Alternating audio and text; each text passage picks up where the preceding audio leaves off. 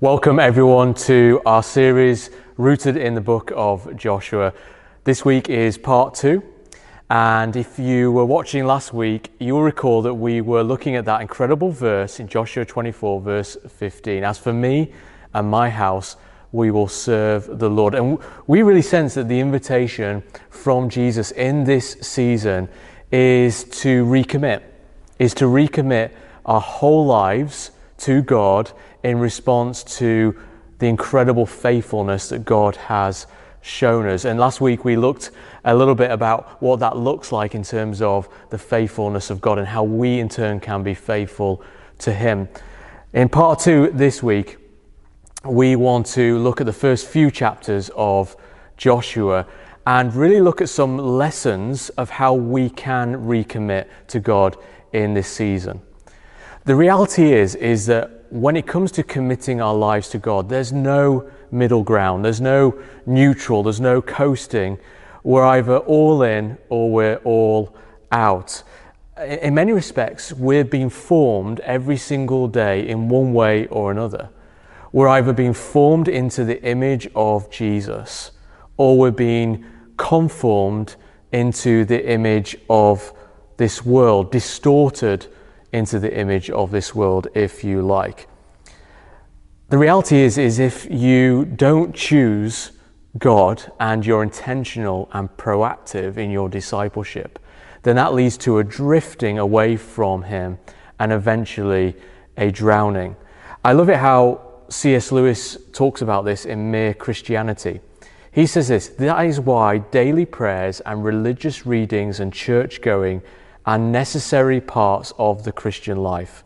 We have to be continually reminded of what we believe.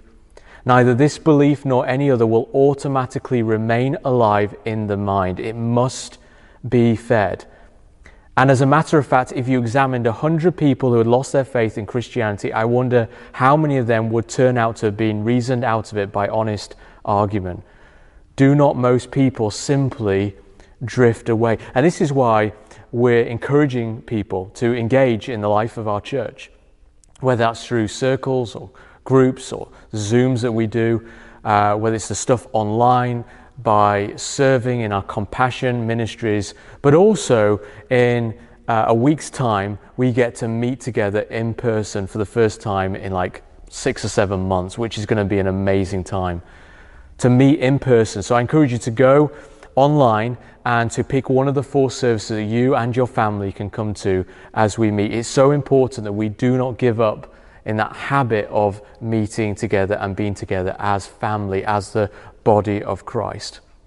And so really, in terms of looking for that commitment, that is why there is this plea, there's this choice that's presented before us by Joshua. And Joshua, as this national leader, said to the nation, "As for me and my house, we will serve the Lord." God, you can count on me to choose you and to serve you wholeheartedly.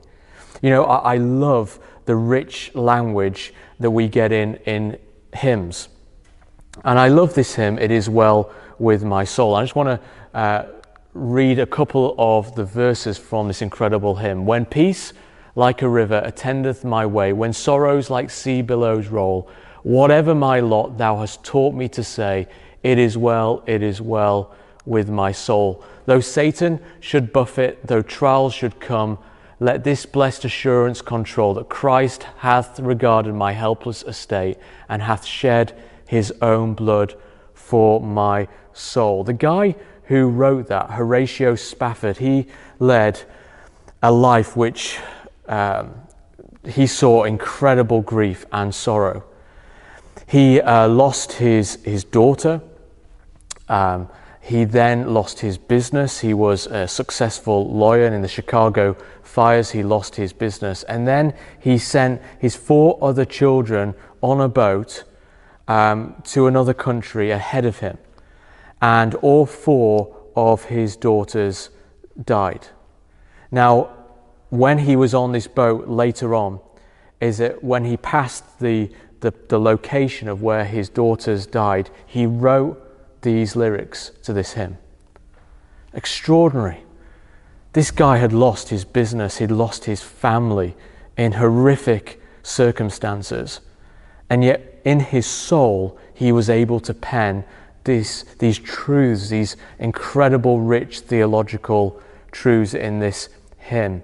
In other words, no matter what was thrown at him, whatever gain he got or loss that he got, whatever death that he faced, is that he was able to say that God, you are still God. God, you are good. God, you are faithful. And it's this God that is the anchor to my soul. Now, I believe there's some really important keys and life lessons in the early chapters of Joshua that can help us to make this kind of commitment. These strong theological truths in our lives can permeate our hearts when we begin to take on some of these lessons that Joshua embraced in his life. So let me just read to you some of the verses we find at the beginning in Joshua chapter 1, because this sums up the story so well. After the death of Moses, the servant of the Lord said to Joshua the son of Nun, Moses' assistant, Moses, my servant, is dead. Now therefore arise, go over this Jordan, you and all this people, into the land that I am giving to them, to the people of Israel. Every place that the sole of your foot will tread upon, I have given to you, just as I promised to Moses. From the wilderness and this Lebanon, as far as the great river, the river Euphrates, all the land of the Hittites, to the great sea, towards the going down of the sun, shall be your territory. No man shall be able to stand before you all the days of your life. Just as I was with Moses, so I will be with you. I will not leave you or forsake you. Be strong and courageous, for you shall cause this people to inherit the land that I swore to their fathers to give them. Only be strong and very courageous, being careful to do according to all the law that Moses my servant commanded you. Do not turn from it to the right hand or to the left, that you may have good success wherever you go. This book of the law shall not depart from your mouth, but you shall meditate on it day and night, so that you may be careful to do according to all that is written in it. For then you will make your way prosperous, and then you will have good success. Have I not commanded you? Be strong and courageous. Do not be frightened and do not be dismayed, for the Lord your God is with you wherever you go. And Joshua commanded the officers of the people, pass through the midst of the camp and command the people, prepare your provisions, for within 3 days you are to pass over this Jordan to go in to take possession of the land that the Lord your God is giving you to possess. This is the promise.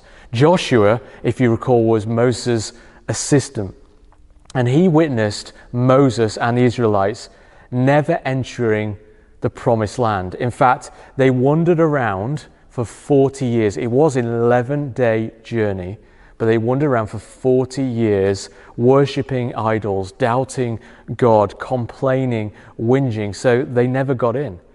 Joshua, you see now, we come to this moment in the story, as the leader is set to take them into the promised land. You see, Moses acted in disbelief and disobedience and died because of it.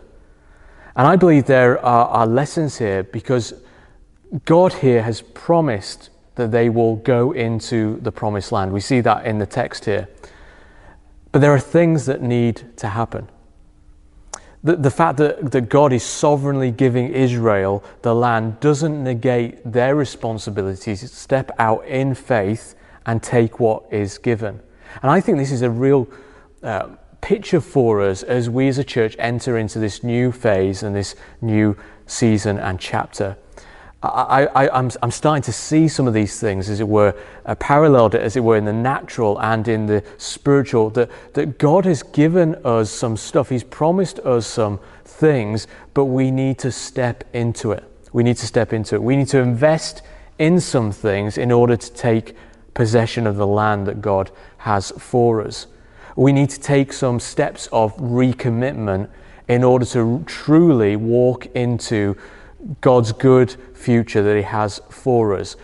I'm thinking about the vision that God has given this church in terms of the vision of welcoming people home. If you like, just looking in natural terms, that's kind of like £1 million vision. Now, whenever you go for like £1 million vision, which is big and is far-reaching, is that you can't expect 50p problems. You can't expect a 50p cost for £1 million vision. And what God has placed in terms of on our church, in terms of the call on our church and our community, means that we're going to have to step up and step into new realms of commitment in order to possess the land that God has for us. I found this season has been really, really helpful for centering and solidifying the vision and the call of God on our lives as individuals and indeed us as a corporate church. We don't want to be involved. We haven't got time to be involved in other stories or agendas or narratives that dominate or dilute our purpose. But we've got to recommit wholeheartedly in order to possess the call of God on our lives. And that's what possession land really means. It means, what has God got in mind for you and for me? What is God's purpose and call on our lives? Now, I think there are 3 principles of committing afresh to God that are found in the first few chapters of Joshua. And there are 3 S's really. The first of all is we've got to separate. Separation leads to possession. Now we see that in Joshua 1 verse 2 in the text that we read. It says this obvious statement, Moses, my servant, is dead. So here's something that they all knew, but it was communicated in such a way, I think, as a marker to say, look, the past is gone. We need to separate from a bunch of things in order to go forward and possess the future. And so I'm thinking that really every transition in some respects, maybe you're going through some kind of transition right now in life, particularly because of the pandemic that we've been in. I found that a lot of people are transitioning in life. The reality is that every single transition brings a form of separation. If you don't do that, you end up just reverting to type. You go back to normal, you go back to the good old days, or you go back to your comfort zone. But actually God is pushing us and cajoling and challenging us by His Spirit to leave the comfort zones, to leave the old ways of thinking, and to step into the new chapter, a new season that He has for us. So separation from the past. People who live in the past can never actually inherit the future. Maybe you're being defined by your past. Maybe you're stuck in disappointment, verbal prisons, maybe even really good stuff, good relationships, comfort zones, sentiment, previous moves of God, old touches of God, all these things that are precious, but God wants us to not live, as it were, in those old things, whether they're positive or negative, but to separate in order to go for whatever He has for us in the future. I love it how Paul talks about this in Philippians chapter 3. But one thing I do, forgetting what lies behind, straining forward to what lies ahead, I press on towards the goal for the prize of the upward call of God in Christ. And so your past and your present can often rob you of your future. So we need to separate from some things, and the Holy Spirit will be speaking to a number of you right now about what those things look like. Maybe you're experiencing that kind of transition right now. You know, you can't have Joshua and keep Moses. You can't have Canaan and have the wilderness. And you know, we as Christians have never actually been good at letting go. But I think for a lot of us, we need to let go to embrace the good future that God has for us. You know, not everyone you meet right now is part of your future. If you're going in a certain direction with God right now, is that God wants to bring you to that new place, the new you, the new me, and there are new relationships and new resources in that future. But sometimes we've got to separate and let go of those current things. For some of us personally right now, it's old habits, it's patterns of behavior, it's thought patterns, it's addictions. And I think again to the Israelites, look, they spent 40 years walking around on what was an 11-day journey because of their inability to separate from certain types of thinking and certain ways. Now this is re-emphasized in that incredible verse we see in the early chapters of Joshua, where it says, consecrate yourselves today, for tomorrow God will do amazing things among you. So we've got to consecrate ourselves today, make good choices for today, so that we can welcome that tomorrow that God has for us. The second thing is to take off your shoes. The second S word is shoes. Then Joshua is told, take off your shoes, for the place where you're standing is holy ground. Joshua 5 verse 15. It's a recurring theme we see here with Joshua. It is essentially a call and a return to holiness, a return to the Holy One. And there's nothing dull, let me tell you, there's nothing dull about holiness for Jesus. The Holy One. It is all of life, and in him is fullness of life. The invitation to holiness is the greatest privilege offered to humanity. It is the making and the remaking and the formation of us in the image of God. It is all about character and us looking like Jesus. And I really believe that happiness and holiness are twins, as it were, in that spiritual womb of what it means to be born again. Is that some of the most unhappy Christians I've ever met are people who are just kind of got one foot in each camp. But actually, God is encouraging us to really embrace the journey of being like him. Now, the Holy Spirit is the one who does that work in us to conform us into the image of Jesus. But there's a partnership. There's a cooperation. And the question that God is asking of us is what do you need to remove?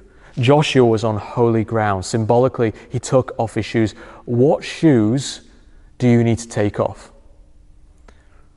Shoes that are comfortable, shoes that are familiar, shoes that are well worn in, like your favorite trainers. They're like maybe certain patterns of thinking or behavior, ways of doing things. Now, to enter into the new chapter, the new season, God is saying, look, I'm asking you to remove, but the reality is you have to take your own shoes off. God won't do it for you. Yes, the Holy Spirit will help. He'll empower us, but actually it comes down to choices and decisions every single day.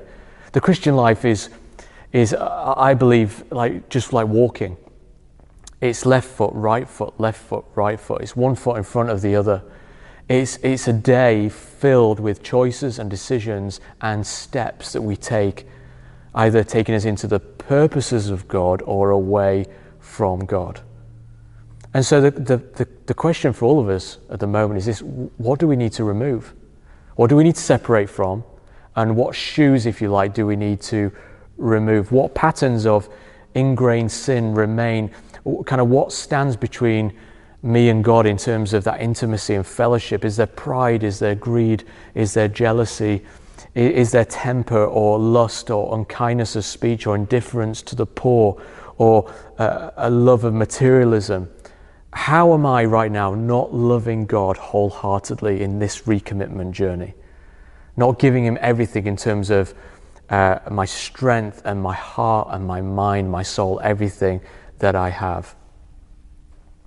Dallas Willard rightly reminds us, grace is not opposed to effort, it is opposed to earning. Jesus did it all.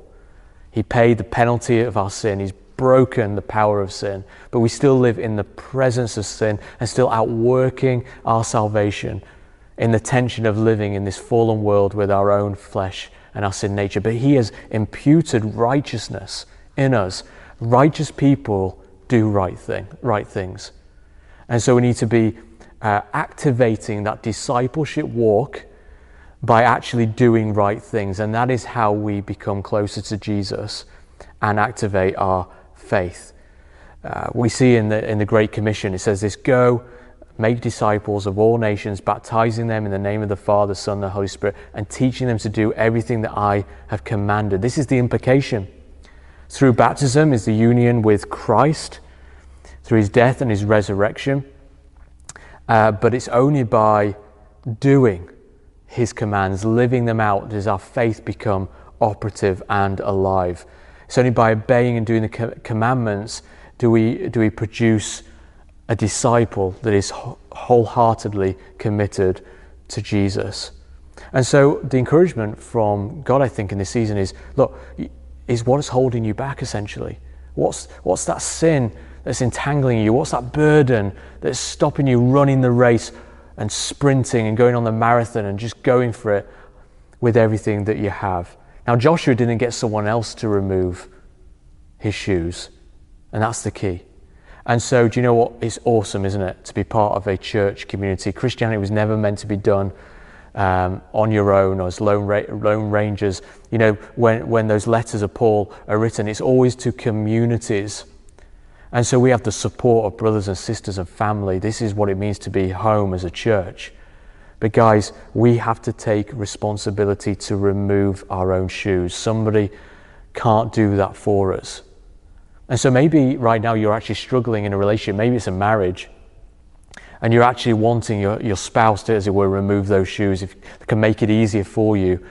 But actually, you know, for me, I look at it like this: it's my responsibility for my own walk with God.